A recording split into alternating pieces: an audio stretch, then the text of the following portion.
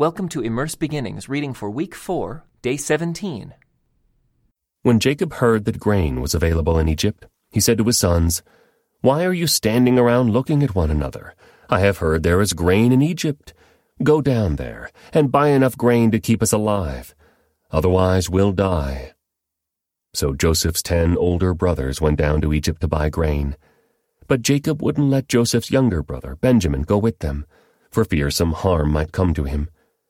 So Jacob's sons arrived in Egypt along with others to buy food, for the famine was in Canaan as well. Since Joseph was governor of all Egypt and in charge of selling grain to all the people, it was to him that his brothers came. When they arrived, they bowed before him with their faces to the ground. Joseph recognized his brothers instantly, but he pretended to be a stranger and spoke harshly to them. "Where are you from?" he demanded. "From the land of Canaan," they replied. "We have come to buy food." Although Joseph recognized his brothers, they didn't recognize him, and he remembered the dreams he'd had about them many years before. He said to them, "You are spies. You have come to see how vulnerable our land has become." "No, my lord," they exclaimed. "Your servants have simply come to buy food. We are all brothers, members of the same family. We are honest men, sir. We are not spies." "Yes, you are," Joseph insisted. "You have come to see how vulnerable our land has become." "Sir," they said, "there are actually 12 of us. We, your servants, are all brothers, sons of a man living in the land of Canaan. Our youngest brother is back there with our father right now, and one of our brothers is no longer with us." But Joseph insisted. "As I said, you are spies. This is how I will test your story. I swear by the life of Pharaoh that you will never leave Egypt unless your youngest brother comes here. One of you must go and get your brother. I'll keep the rest of you here in prison. Then we'll find out whether or not your story is true. By the life of Pharaoh, if it turns out that you don't have a younger brother, then I'll know you are spies." So Joseph put them all in prison for 3 days. On the 3rd day, Joseph said to them, "I am a God-fearing man. If you do as I say, you will live. If you really are honest men, choose one of your brothers to remain in prison. The rest of you may go home with grain for your starving families. But you must bring your youngest brother back to me. This will prove that you are telling the truth, and you will not die." To this they agreed. Speaking among themselves, they said, "Clearly we are being punished because of what we did to Joseph long ago. We saw his anguish when he pleaded for his life, but we wouldn't listen. That's why we are in this trouble." "Didn't I tell you not to sin against the boy?" Reuben asked. "But you wouldn't listen, and now we have to answer for his blood." Of course, they didn't know that Joseph understood them, for he had been speaking to them through an interpreter. Now he turned away from them and began to weep. When he regained his composure, he spoke to them again. Then he chose Simeon from among them and had him tied up right before their eyes. Joseph then ordered his servants to fill the men's sacks with grain, but he also gave secret instructions to return each brother's payment at the top of his sack. He also gave them supplies for their journey home. So the brothers loaded their donkeys with the grain and headed for home. But when they stopped for the night and one of them opened his sack to get grain for his donkey, he found his money in the top of his sack. "Look," he exclaimed to his brothers, "my money has been returned. It's here in my sack." Then their hearts sank. Trembling, they said to each other, "What has God done to us?" When the brothers came to their father, Jacob, in the land of Canaan, they told him everything that had happened to them. "The man who was governor of the land spoke very harshly to us," they told him. "He accused us of being spies, scouting the land. But we said, 'We are honest men, not spies. We are 12 brothers, sons of one father. One brother is no longer with us, and the youngest is at home with our father in the land of Canaan.' Then the man who was governor of the land told us, 'This is how I will find out if you are honest men. Leave one of your brothers here with me, and take grain for your starving families, and go on home. But you must bring your youngest brother back to me. Then I will know you are honest men, and not spies. Then I will give you back your brother, and you may trade freely in the land." As they emptied out their sacks, there in each man's sack was the bag of money he had paid for the grain. The brothers and their father were terrified when they saw the bags of money. Jacob exclaimed, "You are robbing me of my children. Joseph is gone, Simeon is gone, and now you want to take Benjamin too. Everything is going against me."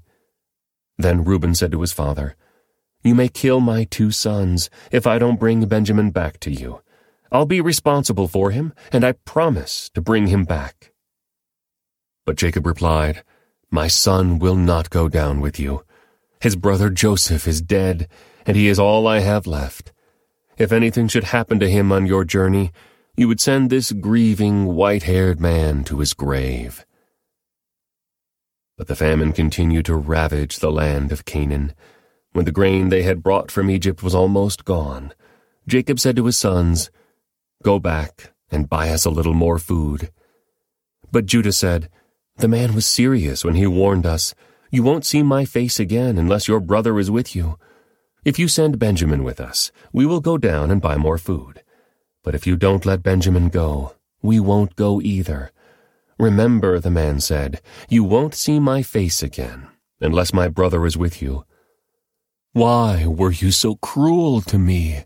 Jacob moaned. "Why did you tell him you had another brother?" "The man kept asking us questions about our family," they replied.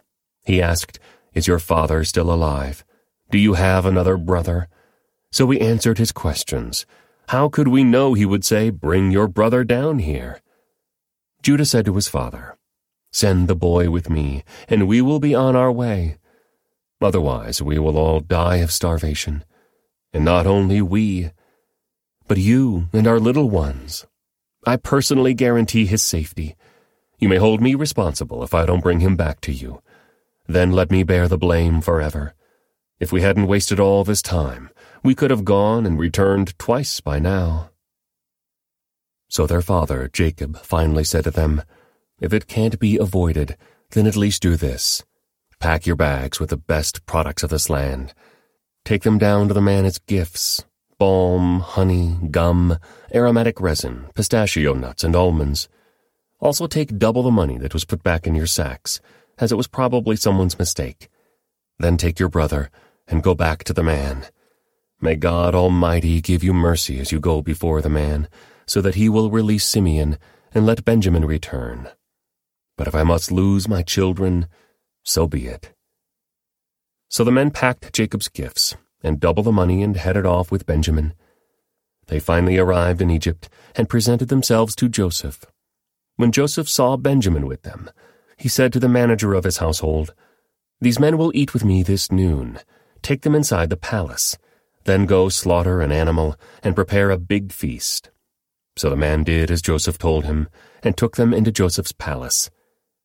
The brothers were terrified when they saw that they were being taken into Joseph's house.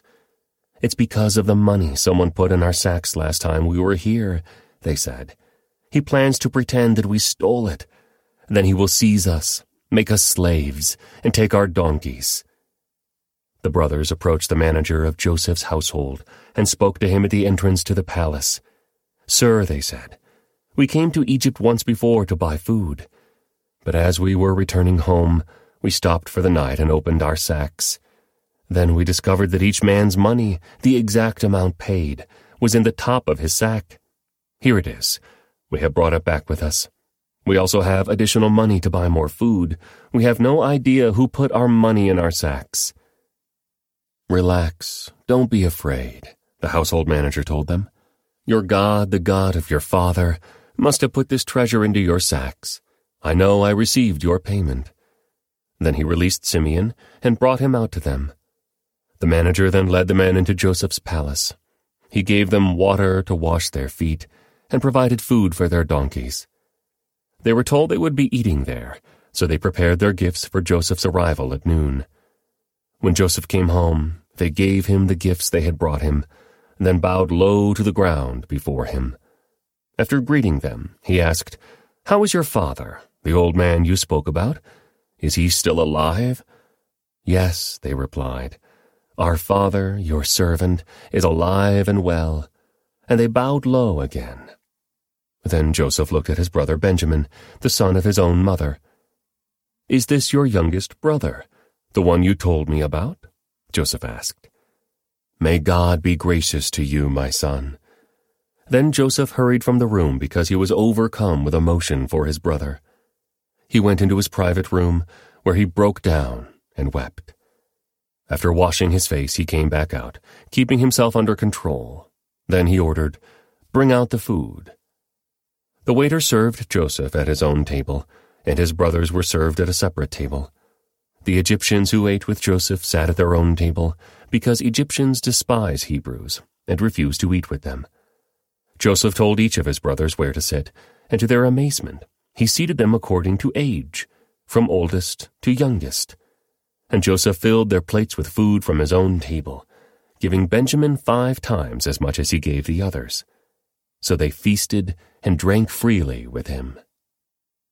This concludes today's Immerse Reading Experience. Thank you for joining us.